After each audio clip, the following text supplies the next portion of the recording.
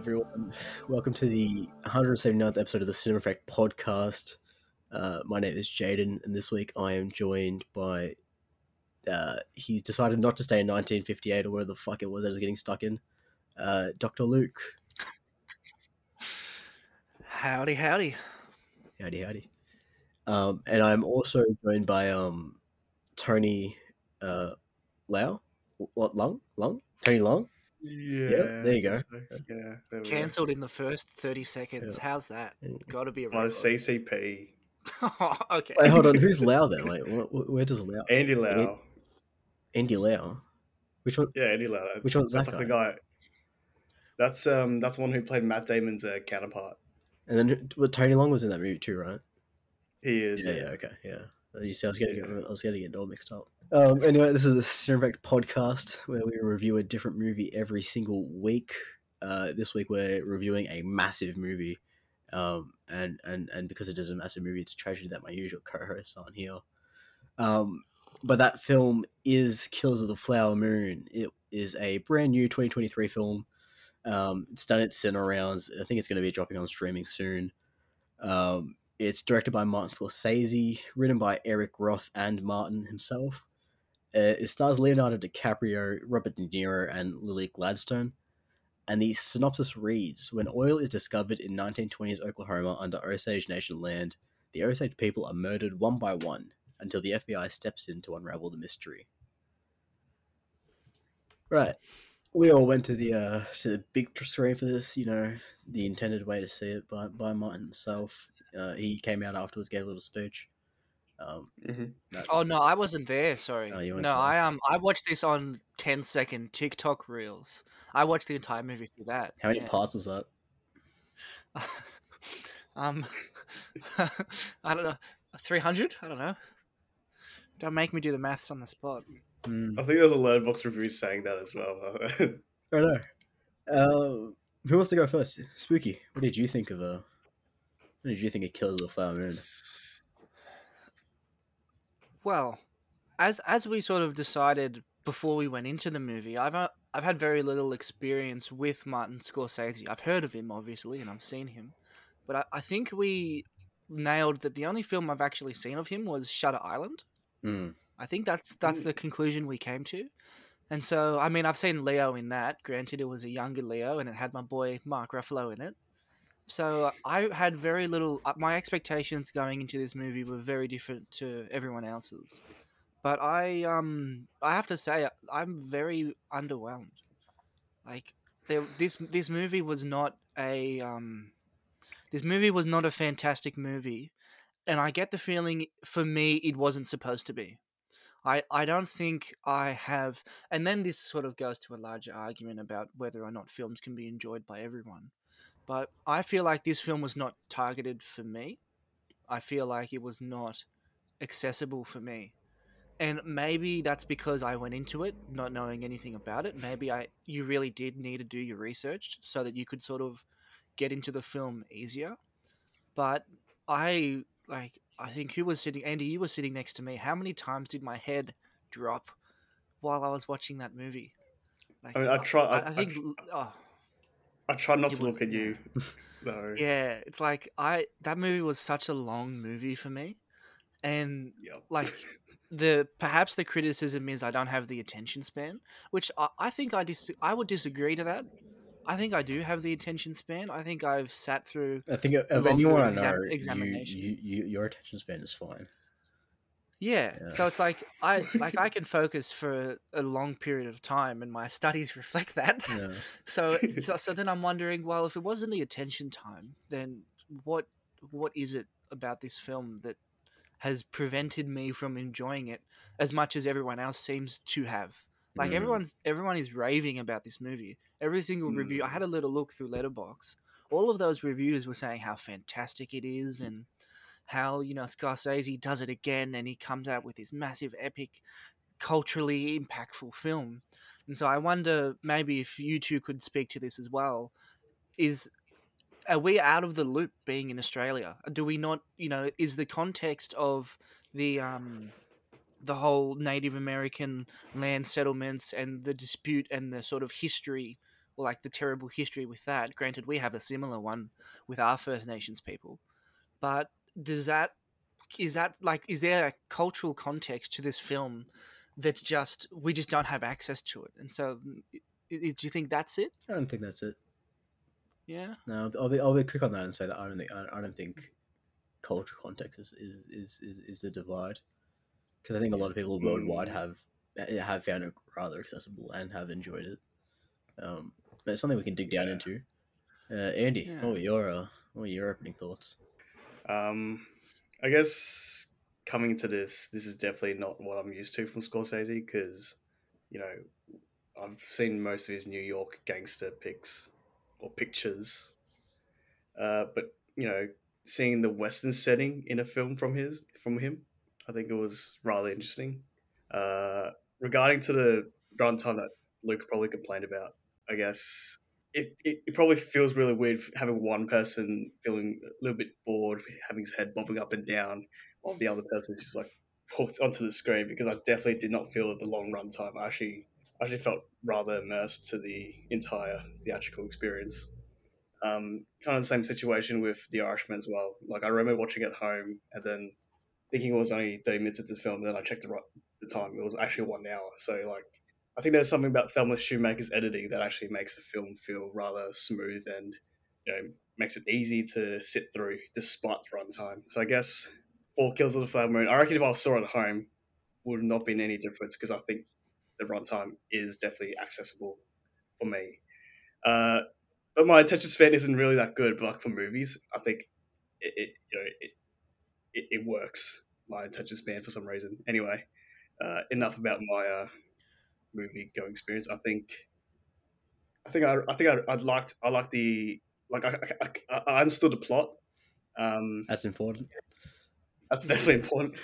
The accents were like the southern accents. They were really hard to understand while you're sitting in the loud theater. But I guess on a rewatch, I'll probably put subtitles on and then get all the dialogue in.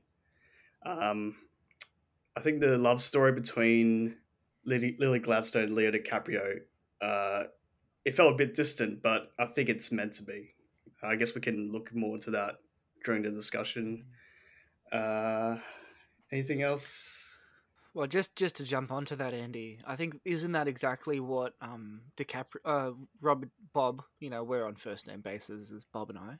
Oh, That's yeah, what yeah. Bob said at the start of the film when he said, don't feel like you need to fill the conversation with words, even though Oh, they're silent.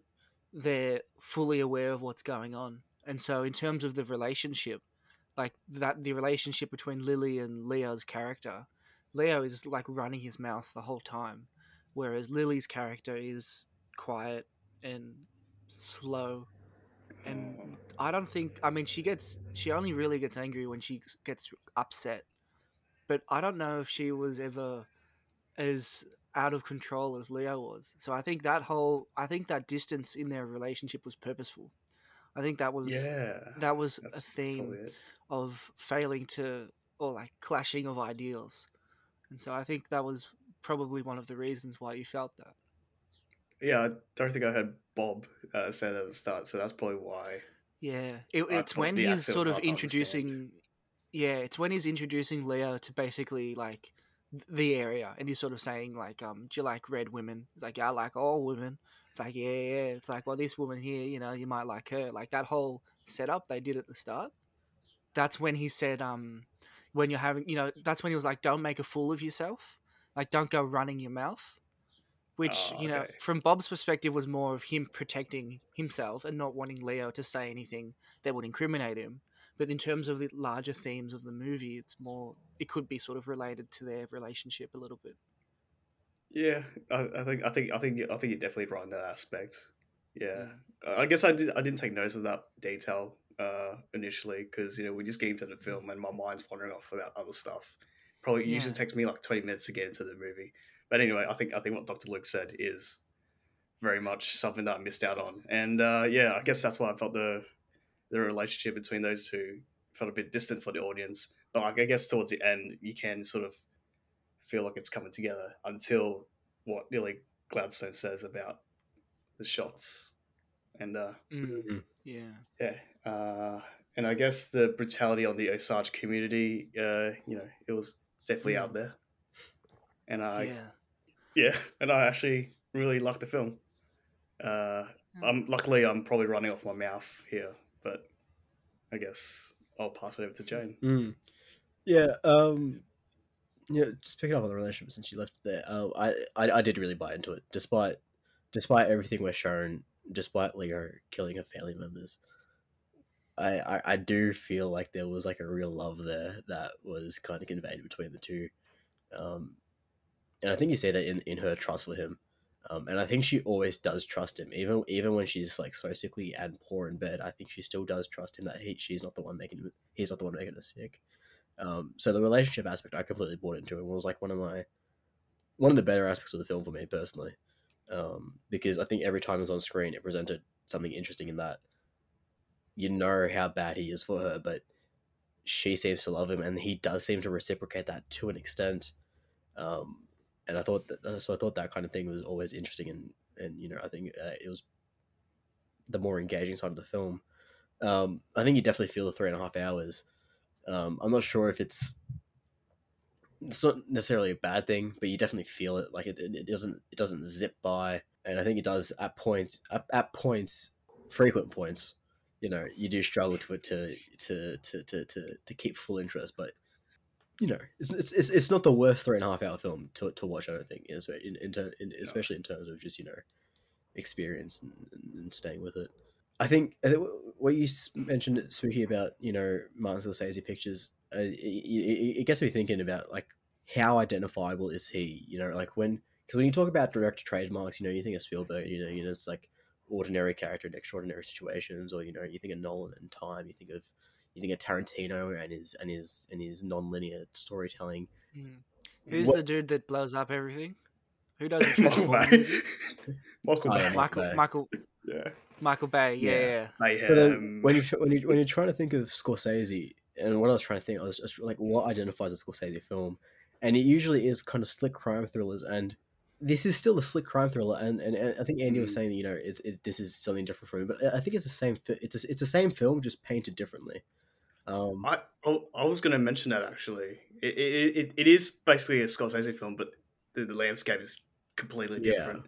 Like you still got these trademarks of violence in his films, such as the shots at the beginning of the dead bodies. When Lily Mm. Gladstone narrates the name and then the age of Mm. Oh the yeah, that departed. editing was fantastic. It Yeah. was fantastic. That piece of montage Mm. editing. I think that's what you still get from Scorsese's Yeah. films as So well. I think outside looking in, it might be a bit harder. Not that it's hard to identify Scorsese, but it's a bit looser to kind of define. I think maybe I am kind of left stranded with this movie because like there are many parts I love, but then it is also just a lengthy ordeal that I wasn't fully engaged with all the time. But I did love the music. I don't know if you've got anything to say to that, Suki, because I feel like you would too. But this kind of thumping roots blue kind of like bass that kind of just perpetually like kind of fucking you feel throughout the film. I thought was brilliant. And then every now and then it kind of peaks with any and you get some other like I don't know musical instruments coming into the thing, but that kind of constant rhythmic thumping of like that bluesy bass, I thought Yeah. it was really effective. Yeah. All right. Where do we want to? Yeah, I did like I didn't I wanted to acknowledge the soundtrack. What like as not acknowledge, that's the wrong word. I wish I had noticed the soundtrack more in my viewing Same. experience. It was only really in the moments when they forced you to listen to it. Like so mainly I'm thinking of the end credits Mm, when it's the bird's eye view of the drums going around in a circle. That's forcing you to listen to the music because that's what the action is on the screen. It's drums playing and people dancing around it. So in that Correct. context, you're sort of forced to listen to the music. But I can't really like apart from the sort of so when you're talking about like the blue double bass, is that just like when they're driving around town or when just Leo's moving from one bit to it another? really is a constant throughout the film, and it does become part of the soundscape of Fairfax. Like it does happen a lot. And at first, I thought it was only going to happen like when like kind of underscoring like serious situations. but it does just happen throughout the film. Just it happens during the day, during the night, when Lyra's on screen, when King Hill's on screen. It does just kind of define the sound of the land there, and I think it does it really well. Was there any was because it seems like you've been paying more attention to the soundtrack than I have. Is there any like Osage instruments that are sort of like is there like a Lily theme? Like no, that's not what her character's name. Molly. Is there like a Molly's theme where even if there's an underlying bass soundtrack, when something happens related to her, there's like an instrumental flair that sort of signifies the beat of her story. Was that something that existed in the film, or was the whole point of the soundtrack that it was whitewashed? Well, actually, it's rough to say whitewashed when blues is not a white music genre, but I mean Non-native. let's say Western washed. Let's say that. Western Watch. No, you need Finney to complete that comment. Sorry, because Right. in terms of specific themes, he's probably better on that stuff. But I can only tell you about what I heard. Yeah. I think it wouldn't surprise me if there was definitely Native American elements incorporated throughout. I think it's also worth mentioning that the guy who composed the film, I can't remember his name. Bobby Robinson, I think. Yeah, like the guy who scored Scorsese's films. I think he passed away recently, and the film was dedicated to him. And I think he is a First Nations person. So like when Luke is talking about whitewashed, I'm just beginning to think he doesn't mean in terms of the cast. He just means in terms of the musical style. That's what I'm talking about, the music. Like, but also like I mean it in more of the theme of the movie. So the theme of the movie being like Western control and taking over First Nations land. And so that would be reflected in a soundtrack that prioritizes Western sounds and pushes down and constricts any kind of First Nation influence. That's what I meant by Western wash. So that could have been done in collaboration with a First Nations person, but the theme of the soundtrack would be oppression, and so it would be pushing down all of the instrumental flares that have significance to that culture and like dominating it with the sort of bluey Western bass. That would be my point. But maybe Zach knows a little bit more about the soundtrack. Yeah. I guess so. Yeah. Well, R.I.P. to the composer. Then. Yeah. So that's who it was at the end. Interesting because like I think he's only scored like 6 films, and in terms of doing Martin Scorsese, he scored on Letterboxd anyway. Okay. He scored fucking this one, Irishman, and I think Color of Money, and like I think like the other 3 are just random shit. Like so I've always thought of him as interesting because I think he most of his time was spent like leading a band. He's a musician mostly. Yeah. I think he's a musician as well. Yeah. He could probably be scoring Sesame Street. Yeah, because TV filmography isn't on Letterboxd. But yeah, cool lad, I guess. Yeah, so I think so as he was on the music department and soundtrack for a shit ton of things. Like soundtrack he's on 131 films, but I think that's his like work with the band. But yeah, he's only composed 10 films. But in terms of what I've seen from him composing, it's I just quite like this film. Is Irishman one of the films? Irishman, King of Comedy, and Color of Money. Okay, so 2 pretty recent, 2 pretty early ones. Yeah. Or a few early ones. Okay. Yeah. Interesting.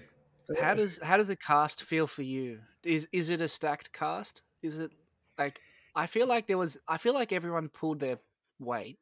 I don't feel like anyone was sort of a drag in the film.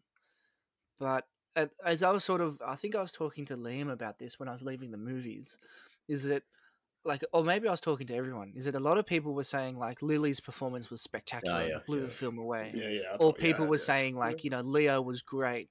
But maybe I just don't understand the context of their acting, because for me, I was looking for like something, but I couldn't find it. So am I just what are the signifiers of a fantastic acting performance, particularly from Lily? I did think Lily, like, I guess it's not like performance of the year kind of performance from Lily Gladstone, but I think it is as good as everyone says. It is as good as everyone says. I feel like like I think she plays a character really well. She sort of controls it, never overdoes it. Right. And there's like a lot of subtleties in her emotions where she's just like, Yeah. I think her body language and her, you know,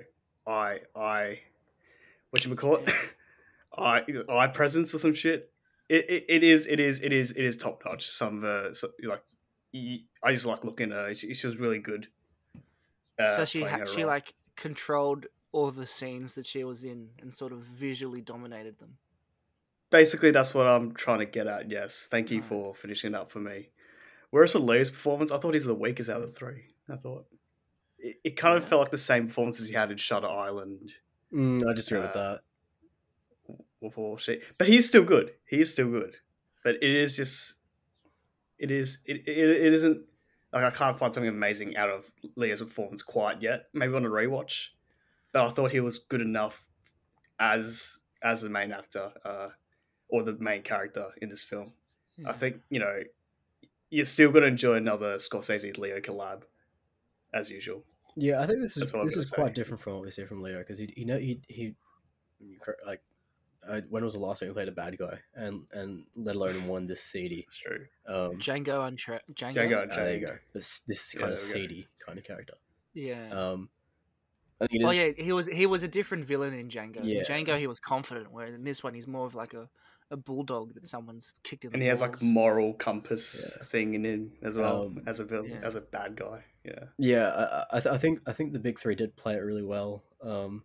I think Lily's performance, yeah, spooky. I think as an outsider of the community, it might be hard, but like also at the same time, like I agree with you. Like I think it's difficult to define good acting, and especially when you see something getting so universally praised, and you're searching for what it is. I think it's difficult. I think it is difficult to Right. just pin down.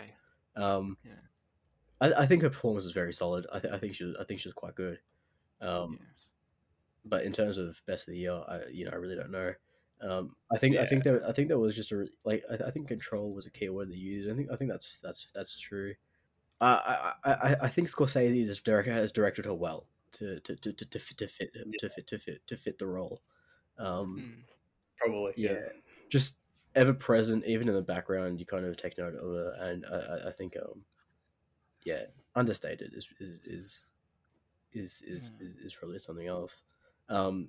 Big King Hill is also fantastic. I really did love Robert De Niro in this. I think it was a lot of fun. We'll get to you in a second, Andy. Yeah, I loved De Niro every time he put on his goals when he was paddling Leo. I think it was like he was the energy of the movie for me. Like he was where like if he was on screen is when the movie kind of got erratic or it kind of got traditionally engaging.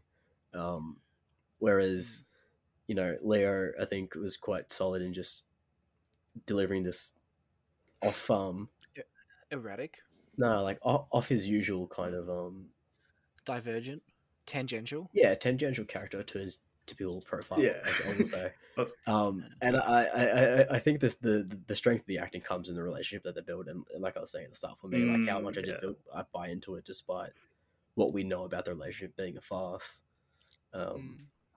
Yeah, and then Jesse Plemons as well just rocks up with an hour to go and just kills it.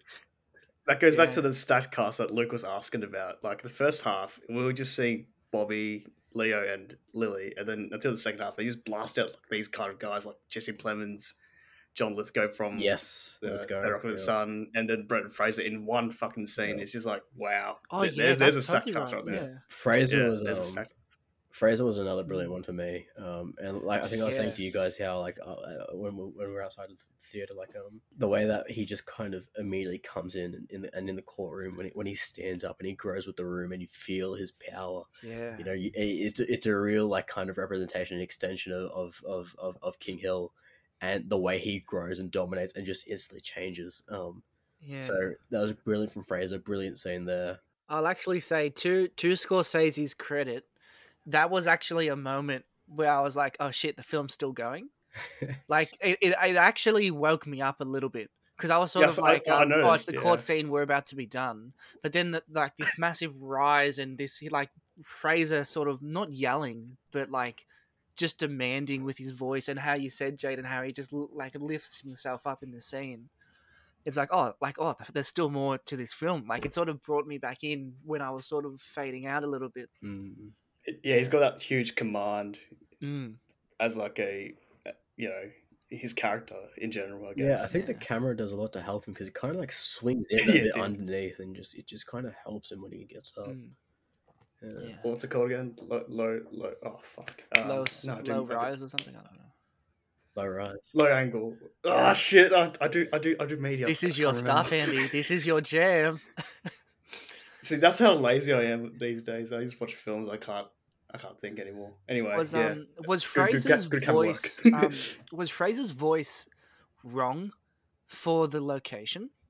For the period, yeah. I was gonna mention that actually. Like, Yeah. because like he sounded like Brendan Fraser to me, whereas everyone else sounded like someone from the 1920s. He might just be like a city lawyer that King Hill Oh yeah, uses money to yeah. bring That down. he's sort of he's Yeah. pulled in from somewhere else. Yeah. Okay, that makes sense. Yeah.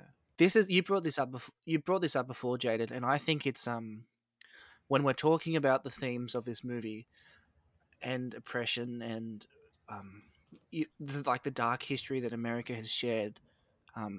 It's a really important question that as film goers we should ask ourselves, and that's if you were bent over a table by Robert De Niro on a scale of 1 to 10, how much would you enjoy him paddling you? Now, I think we could go around the board and discuss our reasons. I'll hit you with a bit of trivia first. De Please do. Niro did genuinely paddle DiCaprio in that scene. It is real contact. But he was wearing like padded pants, but like he was told like hit him at full strength. Which I mean, like De Niro's like 80, so you know it's probably like fucking 1 kilogram per fucking whatever that physics thing is. 1 kg per second per meter squared or whatever the fuck. Kilogram per meters per second squared. Yeah, that one. Momentum. Yes, there's probably very little momentum in it because he's frail and 80, but still, it looked hard. Yeah. Well, did it? I didn't think it looked as hard, but I think I just have a flawed sense of someone hitting someone because of all the CW shows I've seen, where like they hit and they all like fly over. Because like I watched him paddle and I was like, ooh, and then I was like, oh, is it too bad? But then like he fell on the floor and I was like, is that acting or is he actually quite sore in this moment? Have you never been paddled? Not with a bat. Spanked. There was one time where the no, cut. But was that something about that scene that I wanted to talk about, and I guess this sort of speaks to De Niro's character is weird emphasis on the Bible. So it was like there was like a close up on the Bible, and then so I'm assuming he's like swearing on the Bible, and then he says take the Bible off. And then he paddles him, and then he puts the Bible back. Is that supposed to be some kind of metaphor for him disregarding commonality to pursue his own gains or something? Or is he suggesting that he's more powerful than God in how he's essentially created this town and financed it and all the power he has? Or was that just him showing was that him in a strange way still showing respect? And so he said, well, let's take the Bible off because the Bible is sacred. But then is that supposed to juxtapose against his treatment towards First Nations people? Where's Liam when you needed him? Because I think it's a Bible. I'm not sure about this, but like we are shown that it is like a Masonic kind of building, and I think the implication is that they're part of like some kind of Masonic brotherhood. And I thought it was a church. Oh, sorry, I thought it was a bank. I'm pretty sure it said Masons on it. Did it? I'm pretty sure it did. So church. Okay. And I think they do have some kind of link with religion. I don't know about how deep it is and how and about this stuff about. Well, there was a church because that's Molly said, "Are you Catholic?" And he goes, "Yep." And he's like, "I don't see you at church." That's another interesting thing. The fact that they're actually Catholic and not like Baptist or Presbyterian, whatever the fuck they are over there, because Catholics are not the biggest I think Christian group in America. And the fact that it's a like obviously we're showing that the Osage and the whites do interact, but the fact that it's a shared church still surprised me quite a lot, and the fact that it's Catholic as well was interesting. Wait, was it a shared church? Because I only As saw. in, there was no segregation. Yeah. Well, is that because what they kept saying, like whenever anyone would try to go to the bank, they need their representative or they need their. So is that why they're allowed in there because they have their representative? Is that why there would be a mixing in that church? Like there's a church Yeah, I don't and know. then they let them in, or is there like Well, a? I think we see Lily talking to the pastor like alone at the start, like Oh, prior that's to true. yeah. Yeah, yeah, I think yeah, it is just a good yeah. old liberal thinking It's left leaning yeah, town. it's like you don't really want to call them progressive, do you? Yeah, Do no. you? Um, Yeah. What?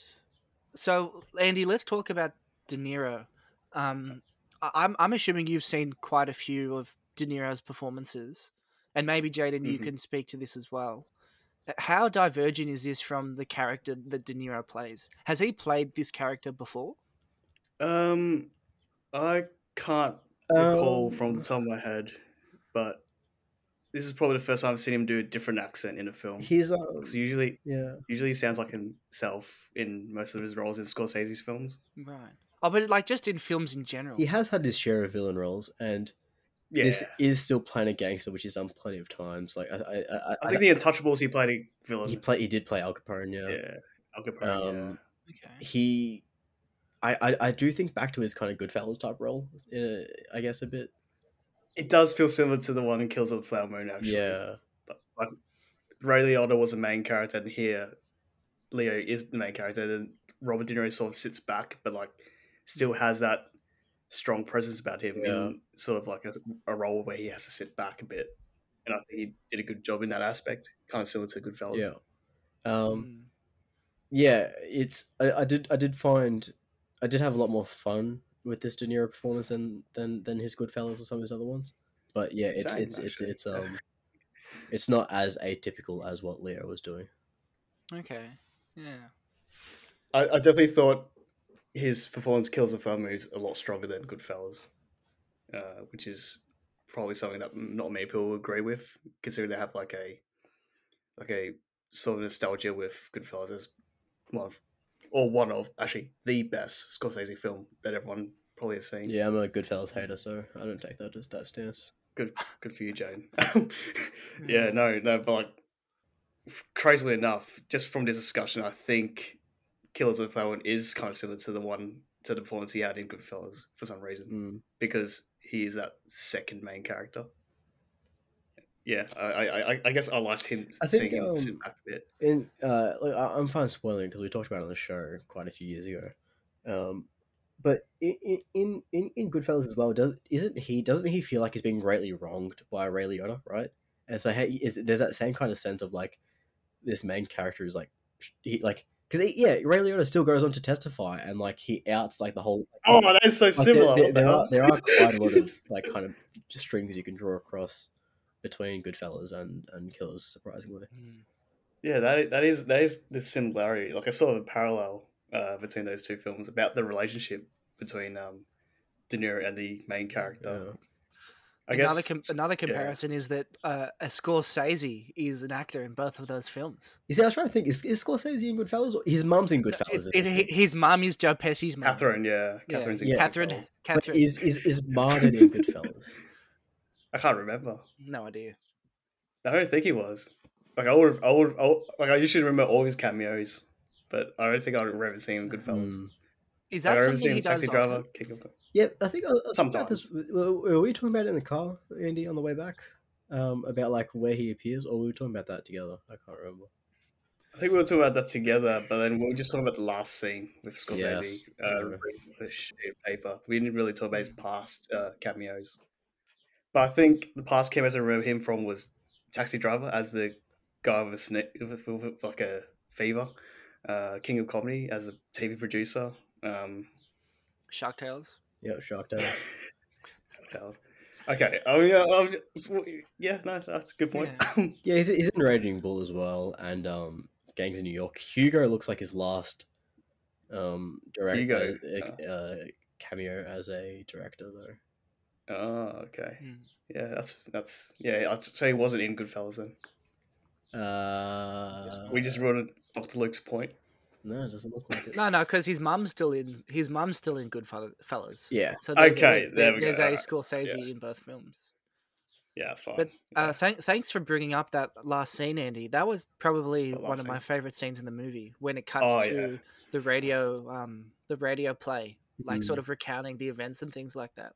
I just thought that was awesome because like Yeah. that's what they that Mm, was like the original form. Well, not original, but like I know that Scorsese loves cinema and art, yeah. and like the whole idea of him sort of paying tribute to this lost art form of radio plays.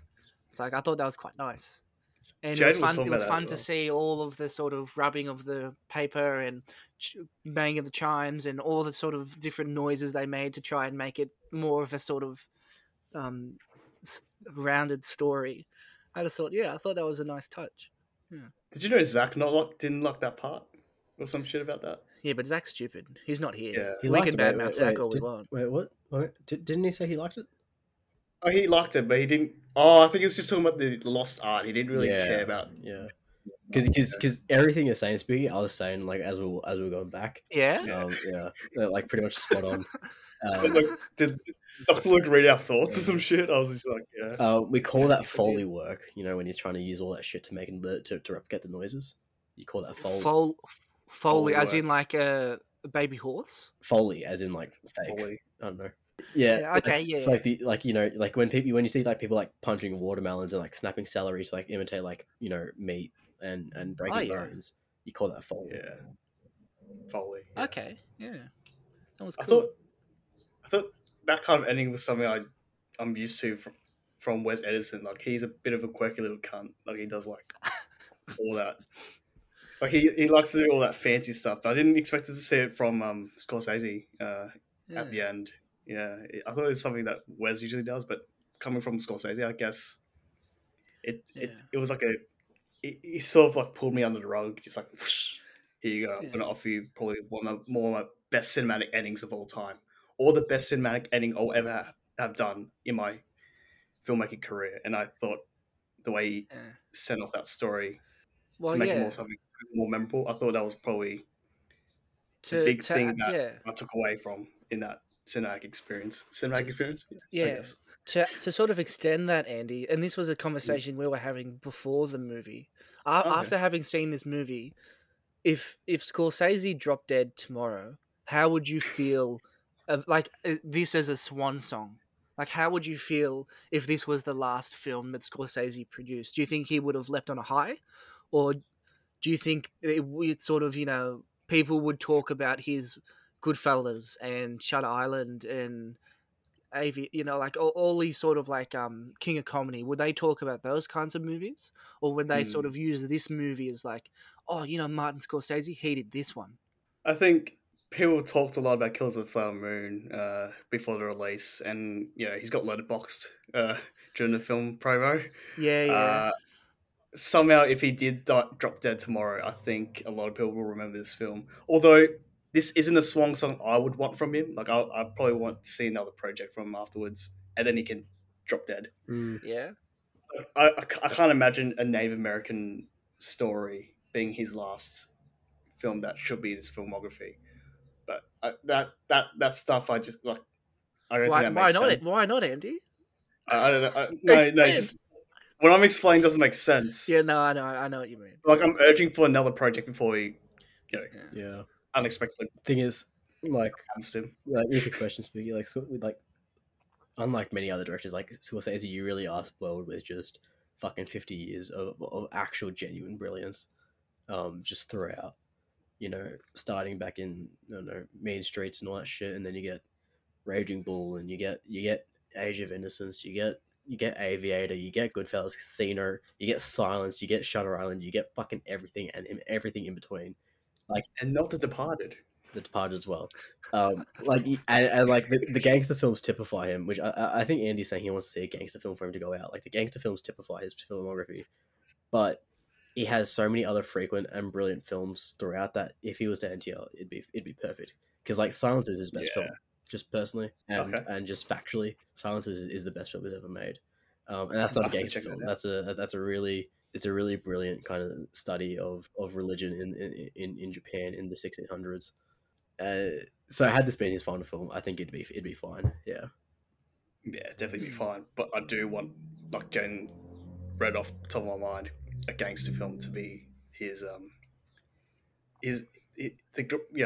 okay. We just say swan song then. Yeah, I was just going to think of another big word, but I can't. Really I don't know. I think Shark Tales 2 would be pretty lit. Yeah, we need a Shark sequel. Tales Right? 2, Shark Return Tales of 2. Martin Scorsese. If he directed it, it would be pretty lit. His TikTok daughter would definitely ask him to do it. I get that sense that she might force him She to. would, yeah. Yeah, she would. Yeah, Francesca is her name. Yeah, but yeah, I think the location is very important to this film. Just in terms of identifying the players, but also the struggles. Like, you know how it is down here. It's I assume it's the same up there, where the Osage people are very much their own people compared to the Cherokee or the Chickasaw or the Merrihawks or whatever. So in establishing Fairfax, I think they did a fantastic job of showing this native location that has been, westernized, whitewashed, whatever you want to say. But I think they did just a brilliant job of building the actual town. I don't know how much of it was set, how much of it was location, what was what. But I think there was a great authenticity to Fairfax and to the surrounding areas that I really loved. Yeah, you have anything to say about that? Set dressing, or just locations and stuff? it looked cool. Yeah, I mean, Yeah. it just seemed so. I didn't seem spectacular. Like it wasn't. I No. don't think I. I mean, Yeah. I bought it. Like I didn't think it was fake or anything. But there was nothing about the setting that made me think, oh, this is a fantastic place to shoot a film. Like maybe like there was no shot in the movie except for maybe one of the opening shots at the start when it was like pointing at the oil fields or something like that. But there was no point in the movie where I was like, oh, that's a really good encapturing of the landscape. It was just sort of in the background the whole time, like consistently throughout the film, but nothing too spectacular for me. But then maybe that's just I just don't know what to look for. I guess the only spectacular thing was the oil being used in the film, and that's pretty much the only thing I got out of the set, out of the production design or the set Yeah, designs. Other than I that, expected a little bit more. Well, actually, there was something that I did notice in the movie, which I think I noticed it was at the start of the film when the oil spurted out, the Osage, their reaction to it was different to when I think a later shot in another film there was a bunch of white people that were covered in oil and they were like frantic and like running around and trying to grab at it, whereas when it like the Osage sort of rejoiced in it, whereas the sort of the other like the white people sort of like started slipping around and falling over and like sort of scammering and clawing. And so was that supposed to just sort of be another reflection of the two different perspectives on using the land and you know knowing your place and greed, like the whole idea of like the coyote and things like that? like that's how the Native Americans got their wealth, right, in Yeah. Osage because of the oil. Well, they owned the land which the oil was on. Yeah. So okay. I think what you're talking about is just comes down to the fact that to the white people it is money, it is a commodity, it is something they sell to get rich, it is everything you said, greed, whatever. Whereas for the Osage, I can only assume it's a part of subcultural, right? It's a glory for them as well. Because like that first kind of oil spurt you see, it's not manufactured. It looks like a small hole in the ground that it starts coming from. It seems like it's very much more part of a rite of passage rather than them trying to exploit it for some use, rather than it just being a kind of ceremonial thing. It didn't seem ceremonial to me. It seemed not ceremonial. It seemed like a miracle, like because the before that they were having a burial for their teaching, and they were saying our young people will never learn our teachings. They'll never hear our language, and then like oil comes out from the ground. I interpreted that as this is their chance to reclaim or like hold on to their sovereignty, and this is their opportunity to thrive. And then the whole idea is that well, it actually wasn't their opportunity to thrive. It was taken over and controlled by greedy external white people. Yeah, no, I disagree with your interpretation. I think they always Yeah. knew about the oil, and I think they always used it in their own ways. Okay. I think I think the kind of monologue about the death of their culture is about the oil people coming in. But Okay. I don't think that shot straight afterwards is meant to be like a reflection of a celebration or of a death. I think it's just showing it. Okay. Yeah. Just showing oil. Mm, I think it's That just yeah. nice slow mo shot as well. yeah. Do you guys reckon? Yeah. Did it feel off, the slow mo shot of them rejoicing with the oil splurting out of the ground? No, it seemed like, it was capturing the last moments of freedom, or like it was capturing the last moments before everything went to shit, like before it went downhill. Like in terms of the movie, like it's the last moment of this. Like it was an open green field. There was only one little hut in the background. It was like there was no one around. It was just them. It was like this is the last moment for them before the film starts. And then when the film starts, you're in the city and you've Everyone's just wearing got suits. Leo's just gotten off the train. There's everyone around him, and so then it's sort of all the commercialization and industrialization starts. I don't know if you guys Um, noticed, but there was no CGI bad guy, and so that really pulled me out of it. There was no CGI bad guy whose superpowers are the same as the hero, but different. Oh yeah. And there was no color distinction. Like there wasn't like a red versus a blue or so like it's hard for you to kind of it decipher some was of these it kind of was really themes. hard for me to understand the themes, and there was Yeah. no post credit scene. Like what the hell? What Well, to be kind of fair, we didn't stay through the entire credits, so there might have been. yeah, what kind of Scorsese cinematic universe is he trying to build here? I mean, Mm. come on. Lacking all the fundamentals of great filmmaking, you know. Oh yeah, yeah. Yeah. Roller coasters. I'll hit you with a bit of trivia. Here we go. In the original script, DiCaprio was meant to play the character that Jesse Plemons had then came to fulfill. That's because the original script was far more about the actual FBI investigation and the founding of that, before it was changed into this focus on the love story between DiCaprio and Lily Gladstone's character. Mm. You got any thoughts about that? Well, Uh, so they did change the script because Yes. this was yeah. a conversation we were having at the end of the cinema where I was saying they they changed the script, but then we didn't know if they changed the script or they changed from the original source material. Yeah. So they did change the script. So they initially adapted the source material more faithfully, I guess, but then yeah, they did change the script, and then when it shifted, DiCaprio said, "No, I don't want that role anymore." I can't remember if he said I don't want that role or if it was written. The change was written with him in mind, Okay, changing yeah. character as well. Yeah. It's like, actually, Martin, I would really like to look like a bulldog who's had his testicles removed with like a sad pouty face the whole movie. Do you think we could make that happen? He said, Leo, I've got you, my friend.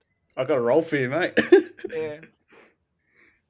I guess what Jane mentioned in the trivia, I guess that probably was the best thing for Scorsese, changing from the original material. I guess I couldn't see Scorsese making a film about a group of FBI's, looking into the Osage murders. I guess it's way more interesting if it's told from, I guess, Ernest's perspective, and then put into a love story with one of the sisters in that Hmm. Osage community. And I guess if it was an FBI being the main character, it wouldn't feel like a main Scorsese archetype. I guess that's why it kind of changed it to, Nah, you not know, like The Departed.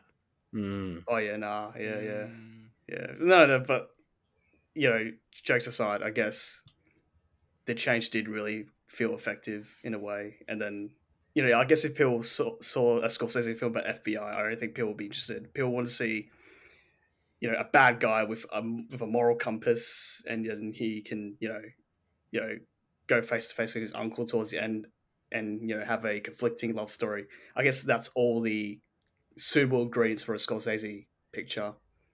Whereas if you talk to if you wanted to watch a film about FBI looking into the Osage community, I guess another director would handled that, like Michael Mann or something. I don't know, but yeah, that's just my perspective on the script changes that Jen mentioned. I mean, do we need another FBI film? No, we don't. Yeah. Absolutely. Do we need this movie? Yeah, I reckon we did. Jesus, Spooky, what a fucking loaded question. Like, It's an important movie in terms of Native American representation because there isn't a whole fucking lot of it. And to have such a high profile director come in and tell a story from their perspective is cool. I know there's a lot of issue taken with it as well because it's not a Native American telling the story, but they got to take what they can get because I mean Exactly. this is brilliant kind of representation. And it is all Scorsese knows as well. It is This is the way faithful. It is non-malicious. It is an important film for them, I think. But like I don't know, what was the actual question? Important for them or important just in general? Is it important in general? I guess it's okay. important for them. Is it important for everyone? I guess by default, Whatever Scorsese does, it will be important for everyone. Yeah, I think there's importance across the board. I know in saying that a film like this can still be made and still draw an audience. The fact that Apple's throwing 200 million behind this film, is important. that was so disorientating seeing the Apple logo at the start of this movie. Yeah. What the hell is that about? It's just like crazy. Yeah, it's an important film. Yeah, I guess any movie that sort of unearths an unnoticed or unrecognized history is important. Yeah, like, there would be like, I for one did not know anything about this. No, you're Australian. You shouldn't need to know about it anyway. Like it's there shouldn't be an expectation that you know every tragedy of the Native Americans. We don't know many tragedies in America, to be honest. Like, why should we? But it's good that we got to learn off Killers of the Flower Moon, I guess. I think I was going to mention something as well. Like if it had been in the hands of another filmmaker or a filmmaker of Native American origin, I guess it would just be like plain Oscar bait. I think Scorsese is way too smart for that, and I think his final product is genuinely probably something that every cinephile will be happy with. Like the thing is, the conviction behind every shot, every frame. The film never would have come around that way because it was okay. Because the source material was adapted, and it was changed. Like I don't think other filmmakers, because Scorsese does have an actual script credit. It's not just he came in as a director and he rewrote. Oh, yeah, he co-wrote it. Yeah, with Eric. He has an actual script credit, and like I don't think with another filmmaker you get this story in this way at all, because I don't think anyone else would have really bothered to even like try and shift perspective. Yeah, I guess you're right that way. But then you're just playing what ifs, I guess. So you can just a lot of what ifs, and I think we're overthinking it. But there you go, Spooky. What if? What if? Yeah. What if? Scorsese though, like the way he read that monologue at the end, you could tell this tragedy really meant to him, and then he really was urged to have put it out on screen for everyone else to look at, but not the way the novel did it. The way he probably wanted to have it, from what I just said earlier, and I guess. That was the best thing he's ever done for this source material. Just it's not faithful, but it also reflects on how he wants people to see the Osage tragedy. Not just it's faithful in a different way. Yeah. There we go. It's not faithful to the source material, but it's faithful to history. I think the writer of the novel has had quite a few things adapted. Did he? Yeah, Lost City of Z as well. That shit. Yeah, the one with that film with Charlie Hunnam and Tom Holland. Yeah, Dark Crimes, Trial by Fire. Yeah, there's a few that I've heard of that of his like works that have been adapted. So that's interesting. I think. Yeah. We need good. That's why I got Goodreads to these books. So you're listening. I might wrap it up around here unless you guys got more to say, but I was going to ask, what did you guys think about the wider cast? Like we spoke about the big four, well, the big three mainly, and then we spoke about Jesse Plemons a lot as well, a bit. What did you guys think of the sisters, the brothers, the bandit criminals we get introduced to? Have fun? Did you like them? Did you hate them? Didn't care Luke, for you them. go first. Okay, I'll No, I'll like say that. the one dude that they tried to get to do all the crimes was like a Blackie. no, not Blackie, the one that has all the kids. They got arrested all the Oh, kids yeah. with like the That's right. mustache. The Yeah. hillbilly. It looked like they really wanted to get that. You know that guy that has that really deep country voice. I do know the guy because I thought Yeah, it was that guy, but I was like, yeah, it's not yeah. that I was guy. like, they Yeah. really wanted to get him, but there was a conflict. There was like a scheduling conflict, so they've gotten this guy. So that's what I saw. Yeah, but no, there was no one else. Like, I didn't know anyone. Like, I knew Brendan Fraser, and the only reason why I knew Todd was because of Breaking Bad. So That'll work you no, up. I didn't recognize anyone else. So Mm. but like For there was one guy that was annoying. That was the dude that like went into the office and was like, "If I adopt these two children and kill them, will I get money?" you thought He, that was funny. it was funny, but he spoke really quickly, and I Yeah, found it difficult to understand him at times. But Just other than that, I don't really Southern remember accent. anyone. Yeah. that part was I think weird. for a lot of the Osage, or not, they're not all Osage in real life, but for a lot of the Native American cast, it's quite a lot of those first films. I think yeah. all the sisters, bar Lily Gladstone's character, I think it was all their first films. From what I saw. Yeah, all the sisters' wow. first films. Yeah, Yeah. So I thought they did really well. Just Mm. acting for their first film. You still think Abby's better Who's Abby? who's Abby? from FNAF? Oh yes. Sorry. She's a fantastic child actress. Yeah, I'll stand by that. Yeah. She's a great child actor. Yeah. But I had a lot of fun with the supporting cast as well. With the brother, with the other blokes that they commit the crimes with. There is one complaint. I think all Australian viewers have to listen to this, if they will. But there is a 30-second scene that was cut from Yeah. all Australian releases that I Really? thought I could have thought it would be important for us to see it. Honestly, there is because Paramount decided to cut this 30-second part in order to get it. They tried to cut this 30-second scene out in order to get the M rating. Only 30 seconds because apparently they tried to avoid the MA15 rating. Yeah. And the 30-second scene happened to be the part after the explosion of the last sister that died. There was a part because after the shot of the sister's dead body, panning out from bird's eye view, there was a bunch of guys lifting the corpse up, and then her brain falls out. And then there's like an added 10-second reaction shot of Leo DiCaprio reacting to the brain falling out. And then I guess my question to you guys is, do you think that would have had an added meaning to Leo's reaction? Yeah.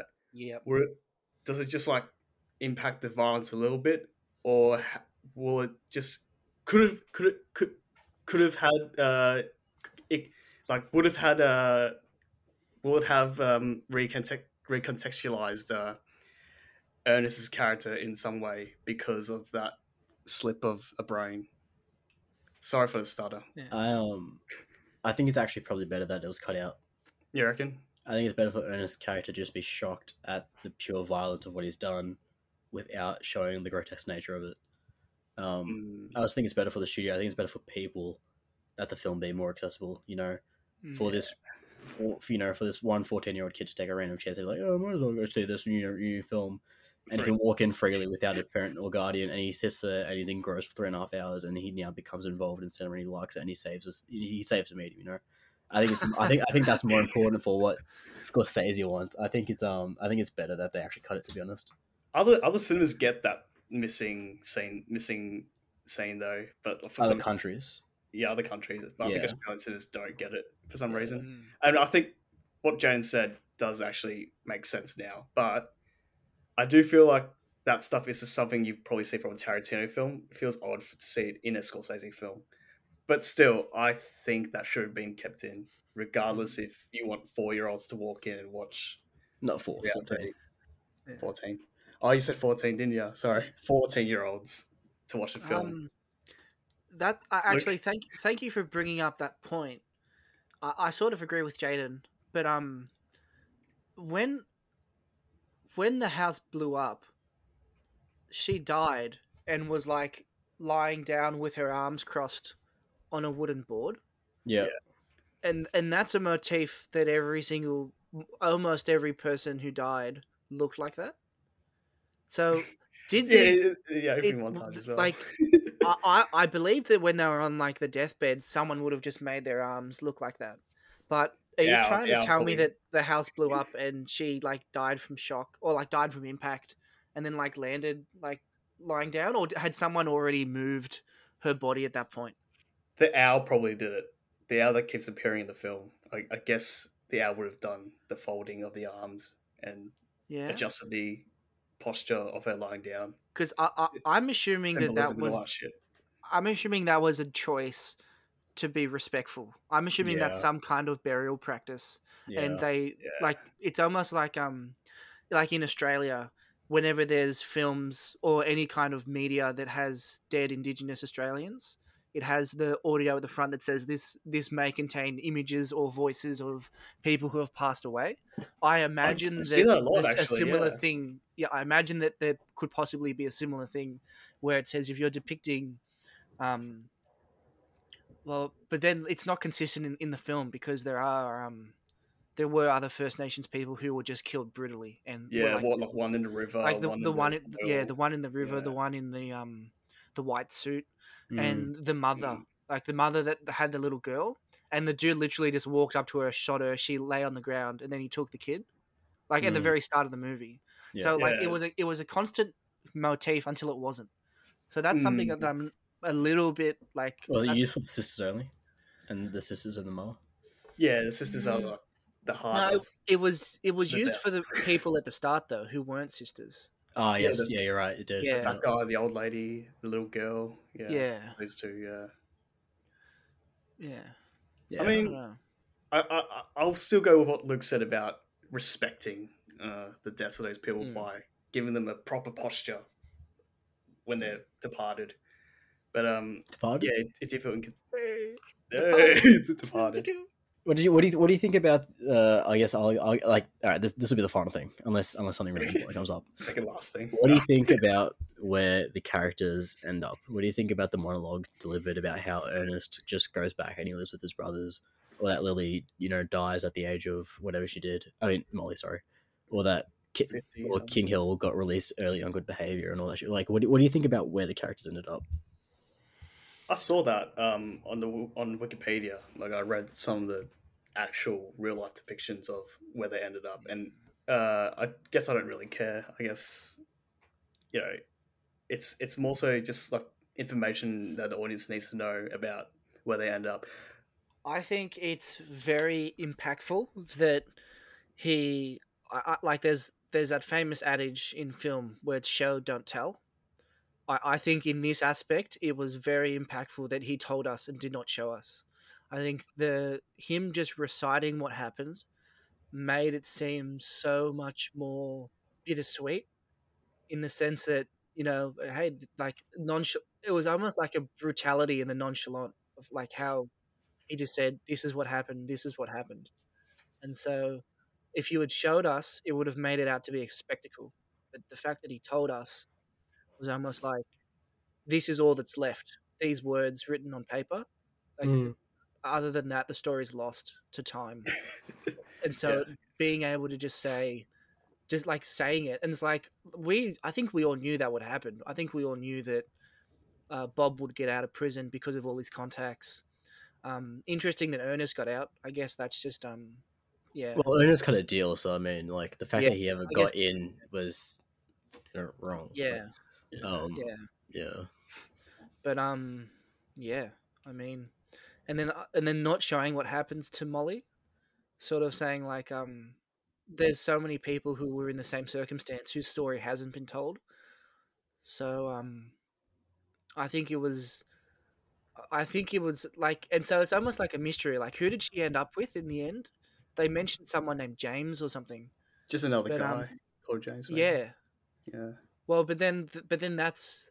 I think that's the point. I think the point of that is like, well, life has moved on, but we haven't forgotten. Well, like life has moved on and we have forgotten. I don't know. And yeah, maybe we failed to acknowledge individual murders, but we can sort of we can start to see now. start a new light, start a different light, and move past the tragedy in some ways. Yeah, Oh yeah, no, I like that, Luke. Sorry, Doctor Luke. Yeah, yeah. I do want to talk about the shots, not cinematic shots, the chemical shots, like Mm. Hmm. the poison. Like, if you guys want to, I liked it.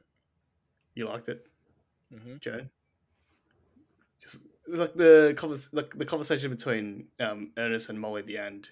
Yeah. I guess it did sum up what I said at the start about how distant the I felt with their relationship, but in a good way because Molly did show a lot of ambiguity throughout what she thinks about. Look what her stance on is on what her stance is on Ernest. It is literally unknown after she was admitted to the hospital, and I thought she still loves him, but at the end she really had to pull that final string in order I to. Yeah. I read a letterbox review sort of briefly that said that Lily's character started the film in a room with a man and ended the film in a room with a man, and in both of those times it was like she had the power in the scene, and it was talking more towards her like controlling the scene and being such a powerful actress, and that it's like in that final scene, it's her and Ernest, and they're sort of looking at each other, and she only asks one question and Ernest gives an answer, and Ernest like runs his mouth, and As usual. she still just sits there silently, and she just knows, like she knows that he did it, like she knows he's lying, and so she just goes okay, and then she just stands up and leaves. So it's that And whole idea of what Bob was talking about at the start, about how yeah, don't feel the need to fill the conversation, how she just sits there and controls the conversation in her silence. And so I thought it was really powerful to sort of bookend her character with that sort of motif. Yeah. I truly cherish that thought. Honestly, I think what Luke said hits a spot to the conclusion of their relationship, and the fact that Ernest never admits it, and then how he segues into the radio show, sort of like Mm. takes that into context. Their cold relationship. Yeah. They still love each other, but in a way, that final question was very impactful. What Luke said, Mm. and I think, Yeah. yeah, I think that final scene was important so that you don't fully buy into the relationship, Mm. yeah, because as I was saying, I was very invested in it. Just despite Leo actively killing off his sisters, I thought there was a genuine love there, and you can see that in the way that he wanted to protect her from King Hill. And like even like when he was given the shots, and he was lying to himself in what they were doing. He's like, it would just slow it down. It would just slow it down. I think that was But then what was in it. didn't he actually take some himself? He Yeah, did, yeah. I saw Yeah. that. Yeah, we saw He that. Yeah, reduced the concentration and then like put it in his own drink or something. yeah. So Yeah. I feel like it's he did love her, and which is great. But like, I think it was important for them to break off the relationship in that scene. Yeah. just He like just loves money the more. torture. Mm. That's why he kept frowning in the second half, didn't he, Luke? Mm. Yeah, it's the same frown you're doing, but your frown looks like Rob De Niro frown. I swear. Yeah, it does actually. Yeah, It's more- yeah. There you go. That looks like De Niro. Like, You Yeah. talking to photo me? of that. With the peaky cap on. Yeah. the cap Yeah. suits it. Oh, but yeah, the moment that Ernest's daughter died, I thought Mm. there was a lot of change to his character for some reason. Just how he reacted. I thought that was really. I thought that was such an overacting moment from Leo when he realized that his daughter died from whoopee fever, was it? Whooping cough.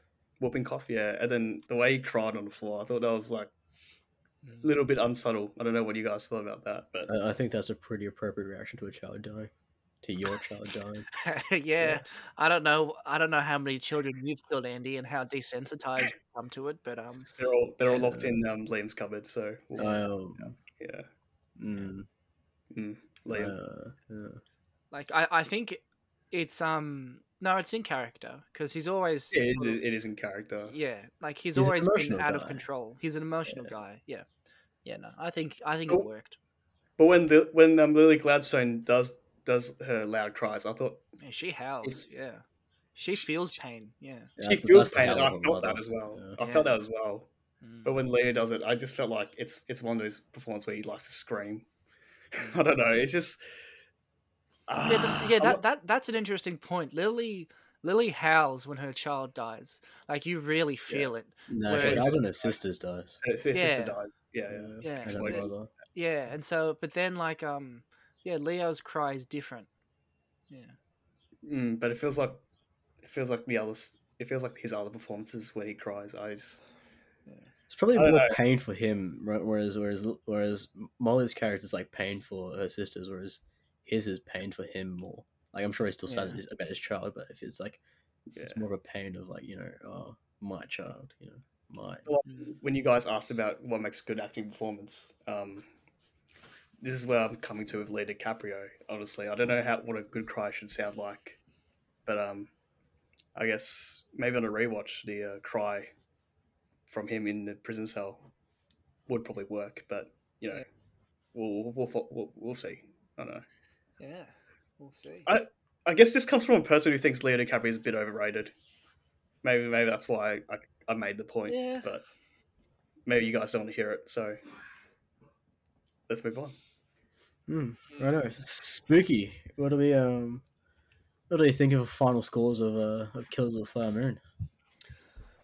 I think you've turned me around. Really? I think I went into this podcast thinking not much, but then we've had such a rich, deep discussion about its themes, its impact on people, its impact on cinema, the craftsmanship of Martin Scorsese, and I think it deserves a 4 out of 10. I knew that was coming. 6 out of 10. I Um, thought. No, never I mind. think I gave Little Women 4 out of 10, didn't I? Or did I Nah, give You it six out did of ten? I think it 6 was out of 10. six. Yeah, It's Yeah. a bit no. higher then. I'll give it 5 out of 10. Okay. Yeah, 5 out of 10. It was Yeah. okay, but it not for me. I think I can appreciate objectively some of the craft, like the craftsmanship that's gone into it, and the themes that it has, and its impact. But I have no personal relationship to it. Yeah. I have no intention to watch this movie again. Um, Yeah. it's come and gone. Like yeah, like some movies stay with you. For me, this movie I don't think will stay with me. So I think 5 out of 10. Yeah, fair. Andy, where are you thinking? No, I definitely loved it. I loved how the relationship was depicted. I love the sinister behind De Niro's character. Everything else, I kind of just felt engaged completely. What Luke said about don't try to understand a conversation, don't feel it, just feel it. Is that what you said, Luke? Um, don't try and fill the conversation. Don't try to With feel the that, yeah, that's conversation. like the Phil. theme. Yeah, fill. I, Thinking about that more often, I think it was effective, and it was probably a safe way to view this film. I guess that's what rewatches are for sometimes. Anyway, I think it was. It probably has to be in the top 5 of 2023 for me, and I'll probably give it Oh wow. 9 out of 10. I don't think I got anything else sad. I think it's just Scorsese, pursuing people to see this at the cinemas for 30 minutes. I think that's probably one of the most admirable things that we've got for a long time. I don't know if I should try to compare to big blockbusters this year, like Oppenheimer and then this, but I guess I'll talk about that some other day. I don't know. Yeah, good film. 9 out of 10. I think Oppenheimer is currently sitting on a higher rating on IMDb. And Letterboxd as well. And Letterboxd as well. Yeah. The difference between the long Yeah, run but time. that's because it both had the those. Sloppenheimer. You know. Oh yeah. Well, Oppenheimer. yeah, actually, there you go. That's actually a great thing for Spooky, because Spooky at the start was talking about like his attention span and like just long films and big films like this. And he loved Oppenheimer. Yeah, Oppenheimer was designed for him. It's designed for you because you're a physicist, Spooky. Yeah, that's a fantastic yeah. point. Yeah, And this film just isn't designed for you, I guess. And then and Luke I think the soundtrack in Oppenheimer was better. I mean, obviously, it's Louis Göransson, if that's how you pronounce his name. Ludwig. Ludwig. Yeah. Ludwig. Yeah, I think I'll chuck a 7 on it. I think it probably is Scorsese at his best, but yeah, I think it is doesn't drag, but it is long, and you always feel you you feel a runtime. And in terms of stories that he tells, I think he does tell stronger stories, particularly in silence. But it is fantastic work from him and his crew, and I think it is a pretty strong film. 7 out of 10. Have you ever thought about starting your own podcast? Let me tell you, if we can do it, anyone can. And that's thanks to Zencaster. Like a lot of other podcasts out there, our show is recorded over the web every week. But trying to record a podcast with platforms like Zoom and Discord can be an audio quality disaster. I'm sure you've heard some of the podcasts I'm talking about with long delays, sound cutting in and out. It is not pleasant. Zencaster captures studio quality sound for all of your guests right from your web browser. Zencaster's multi-layered backups ensure you always have your recordings in the highest quality, even if the connection is unstable. And with Zencaster's all-in-one platform, you can create and distribute your podcast to Spotify, Apple, and other major destinations all in one place. Go to Zencaster.com/pricing and use our code CinemaEffect to get 30% off your first month of any paid plan. That's Zencaster.com/pricing with promo code CinemaEffect with an E for 30% off today. Feel a sense of Zen with Zencaster. Righto, let's dive into news chat. I guess we'll start with the Fall Guys trailer. Fall Guy, not the nice guys. Okay, Andy, not you the other guys. The other guy's an asshole. Oh, no. So much. Not the nice guys. Not the other guys. I hate Adam McKay, but I liked that film a bit. I'll admit, I like the other guys. I like Adam McKay, but I hate other guys. Okay, screw you then. Yeah. The Fall Guy. Yeah. I'm the only one that saw it, right? Yep. Oh, shit. All right. I don't really know how to judge trailers. Nah, just give us your thoughts. I don't know. I guess it's nice to see Emily Blunt act in a natural accent, because I love her British accent, her native accent. It's just beautiful to listen to. I guess you guys might look forward to that. Ryan Gosling, he'll be as funny as ever. He's playing a stuntman in this film, I'm pretty sure. Is it like an action comedy, or like what is the actual like what is the film? It's an action drama. A former stuntman springs back into action when the star of a new movie goes missing. It's the same director as Bullet Train, so I thought it was comedy. It's the same director as Bullet Train, isn't it? David Leitch. David Leitch, yeah. And Deadpool as well. He's the same guy as Deadpool. Yeah, there'll probably be an element of comedy to it then. Yeah, because there were comedic elements in the trailer where Ryan Gosling tries to open a hotel door. Okay. Yeah. Yeah, and there's like a few shots set in Sydney. Probably one of those films. Sydney, there we go. Not Perth. Yeah, no, I thought it's probably something that I wouldn't see in a hurry, but I wouldn't mind watching it. If anyone's up for it. I'll probably go watch Ryan in the cinemas. Did you guys watch Bullet Train in the cinemas? No, because dude, there's still. I asked Zach and Liam one day after recording. I was like, "Hey, is there any interest in going to watch Bullet Train?" Right. And Zach was like, "I'd rather fucking die." Okay. So that killed that. But then, literally 3 days later, he fucking logs on Letterboxd, and I'm like, "Dude, what the fuck?" And he's like, "Yeah, sorry about that." I'm like, what the fuck do you mean, sorry about that? And like, oh, dude, that pissed me off, man. That's ass. Well, the Fall Guy should be in the same caliber, maybe a bit better. Japan, Australia, just like nice phase. Yeah, nice phase. Yeah, okay. I think Aaron Taylor Johnson's also in it because he was also in Train, right? He's also in it. I guess this. So is that chick from Ted Lasso? Hannah. Oh, Hannah, the one that played the club CEO. Yeah. So Zach will love that. Zach will love that Ted Lasso chick. Right. Yeah, cool. Yeah, he'll love that as well. Anything else I need to add? I guess it's just another fun Ryan Gosling flick. Sort of in the same caliber as The Nice Guys, if Jaden wants to see The Fall Guy, or if Luke wants to see it as well. Because I don't need to see it. You don't need to see it. I'm in it. Oh, yeah. You're literally starring it. It's literally me.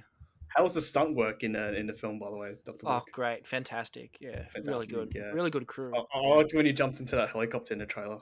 Look, it was hard, but when you have the right team to support you, then you can really do it. Yeah. Yeah.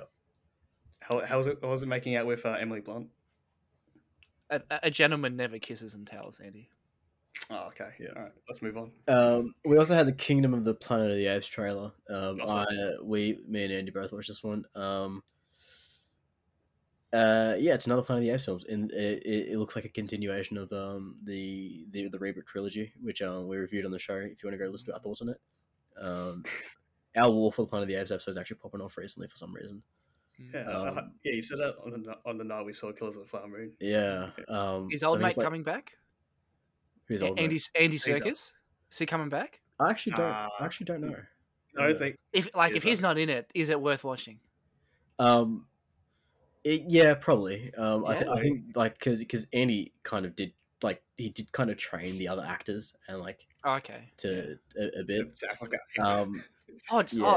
Spoiler! Wait, Caesar's dead, right? Yeah. Yeah. Yeah. We've reviewed it on the podcast. It counts. Does it? I said it first, and then Luke said it second. I can't. I don't know if Jamie. I don't actually remember. Yeah. I'm actually Look, it's fine. Look, this takes place his son's now leading a tribe, pretty much. Okay. Yeah. Cool. Okay. Yeah, This looks cool. like it's gonna be. It looks like it draws a lot of inspiration from the first Planet of the Apes. Have you seen the first Planet of the Apes, Andy? I've seen all of it. All of them? Yeah, when you guys were reviewing them. No. I mean the original 1968 one. one. Yeah. Oh no, I haven't. Fucking, sorry. Yeah, no, get onto it. Yeah, but this looks like it draws a lot from that story, which is cool because you're coming full circle. Which if you've watched the original 5, then you understand what the full circle is. Oh yes. It looks like a lot of fun. I have to say the apes look a little bit worse than what they did in War, but hopefully that's just a trailer thing, and hopefully I don't know, they do a few final passes in the final movie, and they really They get got all- those they got individual all the hair time. follicles. They got all the time. It releases on May 2024, so Yeah. I'm sure they'll have the time to fix the suggestion. Any thoughts, Andy, on the trailer? Any thoughts? It's probably similar to yours because I'm not really a Planet of the Apes fanboy, but I do still like the films, and I'm really looking forward to seeing this one in the cinemas. Yeah, it is unfortunate that Matt Reeves isn't directing, but I guess he's still got Batman stuff to do. Who is He's actually still got directing this one? Wes Ball. Who's that guy again? Wes Ball. You Wes don't Ball. know Wes Ball? Oh, He yeah, directed Maze the Runner. Maze Oh, yeah. Runner. Yeah, Ew. I do like him actually because Maze Runner is not the worst young adult adaptation, and The Death Cure is actually quite a strong film in my opinion. Right, let's jump into some highlights. Andy, what have you been watching?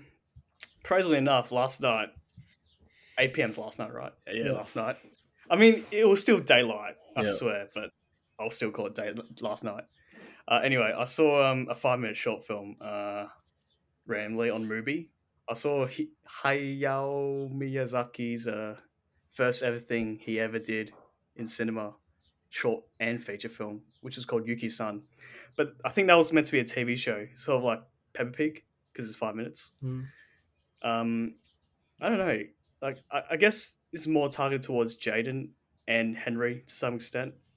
You know, if you want to get that background research, but I think it's based off a manga targeted for young girls about Yuki, and it felt like a character trailer in some way because they were just showing about everything that she does, what happens to her, and then how she gets to that goal. It was meant to be a pilot as well, and I don't see a point in a pilot if you literally told a whole story in 5 minutes.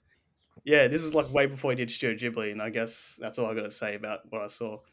But yeah, you might want to check it out, Dr. Luke. I'll encourage you to start watching Studio Ghibli. I don't know. Oh, yeah. Do you want to watch Studio Ghibli? Yeah. The only anime movie that I've seen is Your Name. Your Name, and Yeah, I don't read even. your mind. I barely remember it. You watched a few animes, though, didn't you, back in the day? Like not a lot, but like a couple. I watched. I think I remember talking to you about this. I watched Ray Zero. I watched really? Gothic. That's a big one. Yeah. And I watched Death Note. Death Note. Hey, you got some stuff under your sleeve. I watched those in year 9. Yeah. What did you watch this week, though? What did I watch this week? Well, Zach will be pleased to hear that I have finished the Breaking Bad, Better Call Saul, El Camino film franchise. I finished watching Better Call Saul. I topped it off with El Camino. Very satisfied with both of them. Both products are very, very good. Yes, Andy? I've got a question. It's a sequel to Breaking Bad, right? Better Call Saul is largely a prequel. Oh no, I'm talking about El Camino. Sorry, El Camino. El Camino is a sequel. Yep. Oh, not a Okay. sequel. It's a continuation. It's a Breaking Bad story, but it's set after the events of Breaking Bad. Oh, Yeah. okay. So I suppose I've got to ask, what's Walter and Mike's involvement with the feature film? I'm afraid you're going to have to watch the entirety of Breaking Bad to answer that question, Andy. I have seen the entirety of Breaking Bad. Oh, you have? Well, it's set. Have you? I have, yeah. I saw Breaking Bad, all 5 seasons. Yeah, but let's not spoil it because Yeah. some other people haven't seen it. Yeah. That's Anyway, why it's obviously that. Yeah. I've watched those. Jaded. Are you going to say FNAF, Jaden, or are you going to say Yeah, something well, else? yeah. Okay, so I'll leave that for you, and I'll chime in there. I've been watching Loki. So Loki season 2 is out. Best Marvel show that's like it's as good as the first season, and it is much better than everything that has been put on Disney Plus from Marvel for a long time. I agree with you Okay, about it season- being the best Marvel show season 1, but apparently it's debuted like 39% lower than what season 1 has. Yeah, I heard that. I think that's just because of Marvel in general. Like Right. the majority of people being done with Marvel. Well, to be fair, But- I haven't seen season 2 yet either, so. Yeah, I'm really enjoying season 2. That's been going. Next week is the last episode of the season, Yeah. so I'm Oh, Wilson's very still in it? impressed. Yeah, Owen Wilson's in it. I'm very impressed Does it, because I was like, Wow. Does it feel like does it feel like it was meant to be one season? Or does it feel like 2 separate seasons? it feels like 2 separate seasons. Yeah. Okay. Yeah. Hmm. Yeah. And it feels my opinion of a lot of the Marvel shows is that they try to do too much in too little time, which Yeah. makes everything rushed. This second set, like I think that's why Loki stood apart from everything else, in that, like, Loki season 1 was really well timed, and they Yeah. did everything really well, and it's the same again for season 2. Season 2, like, I think I was worried that they were going to try use it to like set up everything that's happened, because Quantum Mania failed, and all these other things have failed. So I was really worried that they were going to be like, this is the thing that everyone likes, so we need to get our entire like plot development in this TV show. I don't feel like they've done that. I feel like they've been pretty true to, this is the story we were going to tell. It's condensed, like it's contained. It's not super huge. It's a pretty narrow story, and they've kept with it. They haven't tried to go too big, which I think Awesome. has paid off really well. Awesome. Yeah. Good to Jaden, hear what have Marvel you been making good watching? decisions. Good Yeah, for television. once. You don't get to say that. I just move on to myself. Wow. Ouch. Actually, I don't know how Zach usually does it. Sometimes he just cuts me off and just starts talking. I don't know. Starts battling on. Well, Spooky, actually, and a few of our other mates that aren't here Yeah. today, unfortunately, because they're bastards. We got to see the brand new, awesome, biggest movie of 2023, best movie of 2023, Best FNAF. picture, actually. I think it's Oscar Yeah, nominated. I For think sure. I think it's they've got a strong campaign going there. Yeah. Um, Scorsese was really upset that FNAF and Killer Moon like released like 2 weeks apart. He was Yeah. really, really upset about that, and so I think Yeah. he's quite. All box Yeah, office has nervous. gone to FNAF because it's just the better film. It actually has. It actually has though. It has. It's the biggest. It's the biggest opening for Blumhouse. It's the biggest opening for a video game movie. Holy Yeah. shit. Yeah. Look, this movie does quite a lot wrong. I'm not going to shy away from that. Yeah. Look, I did have a lot of fun with it, and I did really like it. But I think its biggest sin is that it wasn't more faithful to the games. Not in that I'm looking for a movie of Mike sitting at like a fucking security desk looking at cameras for fucking an hour and a half.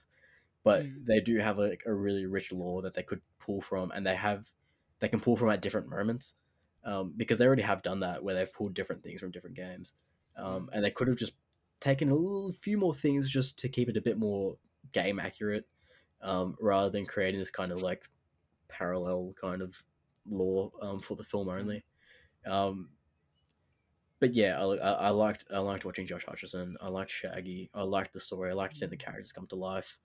Um, you're right. It probably wasn't scary enough, but it is its own defined film, separate from the games, drawing from the games.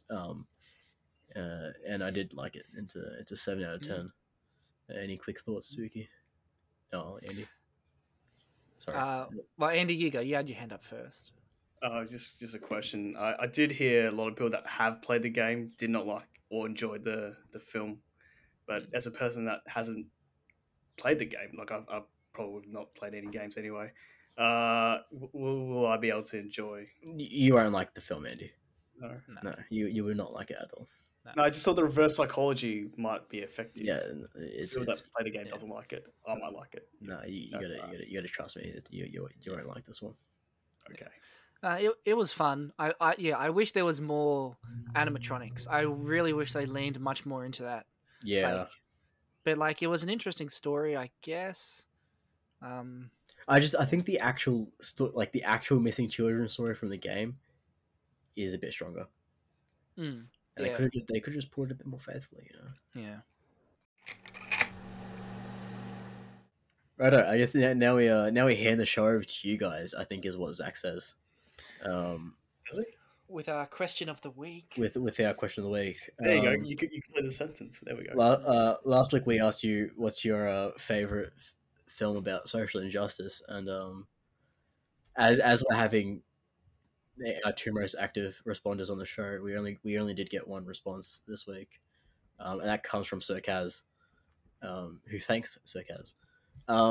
But Zach says, not just my favorite, but the absolute best. This is an AI asked answer, by the way. Not just my favorite, but the absolute best film about social injustice is Todd Phillips' masterpiece Joker. A film so good it drew me to the cinema twice.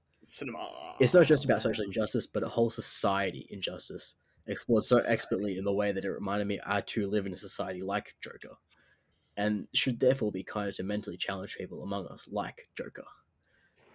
That scene on the train when the mum tells the kid not to engage with Joker really hits hard, because he can't help the fact he has Peter energy. Feels bad, man. Plus the powerhouse lead performance from the Phoenix, which absolutely shut all over Barry Irishman's efforts in 2022. You already know the sequel's going to Epic Cinema, by the fact that it has a pretentious title I still don't know how to pronounce. And refuse to learn, so please don't teach me. It says please don't teach me in the thing. There you go. Thanks in advance. Yeah, quite a shit answer from Zach this week. Yeah. But I do like the fact that he's pointing fun at the Joker for being a joke, but he does like the film quite a lot. I do know that. It's an ass film, by the way. Yeah. Yeah. Todd Phillips. You take yourself so seriously, bro. Like, yes. Liam's not here, but we can guess what Liam was going to say, because that was part of the question. Okay. Any guesses at what Liam would say, Andy? It relates to my response. I think that would have been his guess. All right, we'll save it then. And SB, any guess what Liam would say? Something Irish. Either Bloody Sunday or In the Name of the Father. Bloody Sunday. In the Name of the Father is a good shout. Yeah. Oh, there we go. Has he seen In the Name of the Father? Has he? I don't know. I feel like he has. I feel like only Zach has seen it. I've seen it too. I don't have it rated because I don't remember it, but okay, yeah. I thought he'd seen it. Daniel Day-Lewis with a exceptional Northern Irish accent, by the way. Was it Northern Irish? Oh, what about what's that one where the dude just got hungry? Oh, Hunger. It'd be yeah. It could be Hunger. Hunger. There we go. Yeah. Where the dude just got hungry. He did give In the Name of the Father a 9, so it could be In the Name of the Father as well. Yeah. There you go. Andy, what's your response? I was going to say Parasite because I thought that would have been Liam's favorite. Oh, I guess it's pretty obvious. And, Luke and I, and then you and Jaden, you and Liam have talked about it on the show. So I guess I'll cut off from there. But Parasite is definitely my favorite social injustice film, and a way better film in 2019 than Joker. Because besides the point that it won Best Picture, it is actually a better film because it has a director with a really stacked filmography, unlike Todd Phillips, who's only directed The Hangover and all that bollocks. Anyway, better film. Zach, if you're listening to this, you know it's Parasite. Nah, cut it out. Spooky, you got a social injustice that you like? Parasite's probably the highest of yours, I feel, Luke. I actually couldn't Correct me if really I'm think wrong. of one off the top of my head, and so I went onto IMDb and I went social injustice movies, and it listed a bunch of like all these like Crap ones. like really noticeable movies that everyone knows about. But so I was like, I was like, you know what, I'm gonna do a little bit of a strange answer. Okay. Two things on the list that made me go, oh yeah, was Shawshank. But I was like, Yep. is that social injustice? I Ooh. guess. Yeah. It's It not is, as but overt as some other films, but it's there. And then my mum I wouldn't pick that don't think I've answer. seen all of it, but In Time, when they were like when Oh, like time was money, I was like, that's a really cool concept. that's Yeah. a really cool one, but But then horribly executed. yeah, like there's issues with it, but the idea of it is like really, Crazy. really cool. The idea Yeah. was really good. I agree with Luke. Yeah. I mean, I guess anyone could say Hunger Games and sort of get it, but and That's this pretty this recent. might not count, on the but show. I'll defend it. That my answer is Harry Potter and the Order of the Phoenix. When Umbridge comes to the school and takes over and like destroys their entire education system and makes it completely controlled by the Ministry. That's maddening. That's so upsetting. You feel so angry. You are so upset with that character that it's like you feel so mad. And so like it's like social injustice in a different way. It's like educational injustice. And that hits me close to home. So I think that'll Yeah. be Okay. You saved it with that last point relating it to your education. That's yeah. Like because that's what I mean. It's like I feel like you are everyone an else was gonna educator. say the Yeah. proper. I feel like everyone else was gonna say the proper answers. So I was like, Mm. I'll go a little left field and say something. What about you know. what As long as about it's To Kill a personal to Luke. Mockingbird? You know. Oh, there we go. Yeah, but I like the book better. Mm, Who fair, cares? fair. That was a good movie, though. I guess. Yeah. Great pick. Yeah. I think my answer's from the same time period as To Kill a Mockingbird, and it's obviously 12 Angry Men. Oh, I feel like that's 20 years earlier. Oh, wait, was it? That's 10 years earlier. No, never mind. I think 12 Angry Men is 1957 or 1954 maybe. And To No, Kill a Mockingbird is no, 1960. Oh, it is. Oh, it is the same time. Yeah, 3 years apart. Yeah, Yeah. 57. You're right. Yeah. Yeah. Yeah, just a brilliant film. I think Zach and Liam have spoken about it as well at different times when they watched it on the podcast. Just fantastic. Just one of the greatest films of all time. Oh, shout out to Rabbit Proof Fence as well. Oh yeah. Yeah. Does Ben Mendelsohn star in that film? No. Get out of there, boys. No, Luke, I'm cutting that out. I was like, if you brought that out at all, I was cutting it out, and you fucking did it, and I'm cutting it out.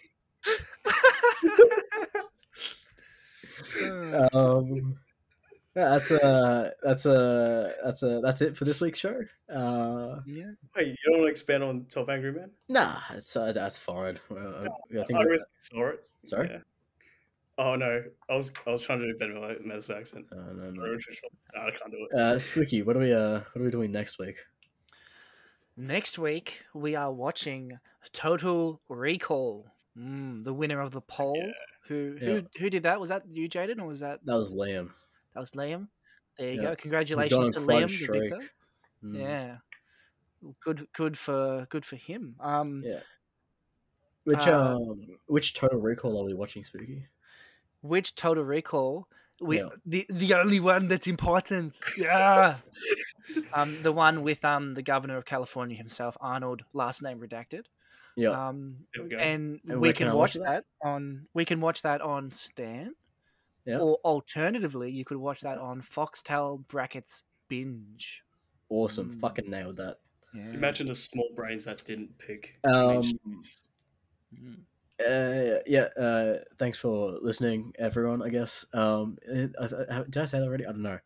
Next week's question, in relation to the film, is what is the most out of place a celebrity has been? This being a reference to Arnie being a bodybuilder, actor, and then a governor of California.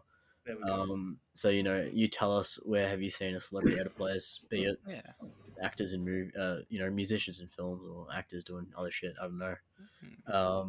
Thanks for watching. This has been a long one, technically.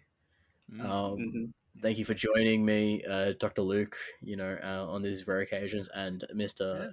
Andy Lau, Tony Long. Top of the morning. I forgot to Pleasure say top as of the morning. always. But you guys didn't give me a chance to say hello. I was going to do top of the morning. I introed you.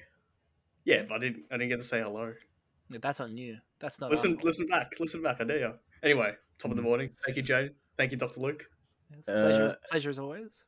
Yeah, you see, usually me and Liam don't really respond in this part when we say thank you, but I guess you guys are guests, and we're guests. and We have not to be regular co-hosts. enthusiastic about it. Yeah. Yeah, fair enough. Yeah. All right, thanks. Goodbye.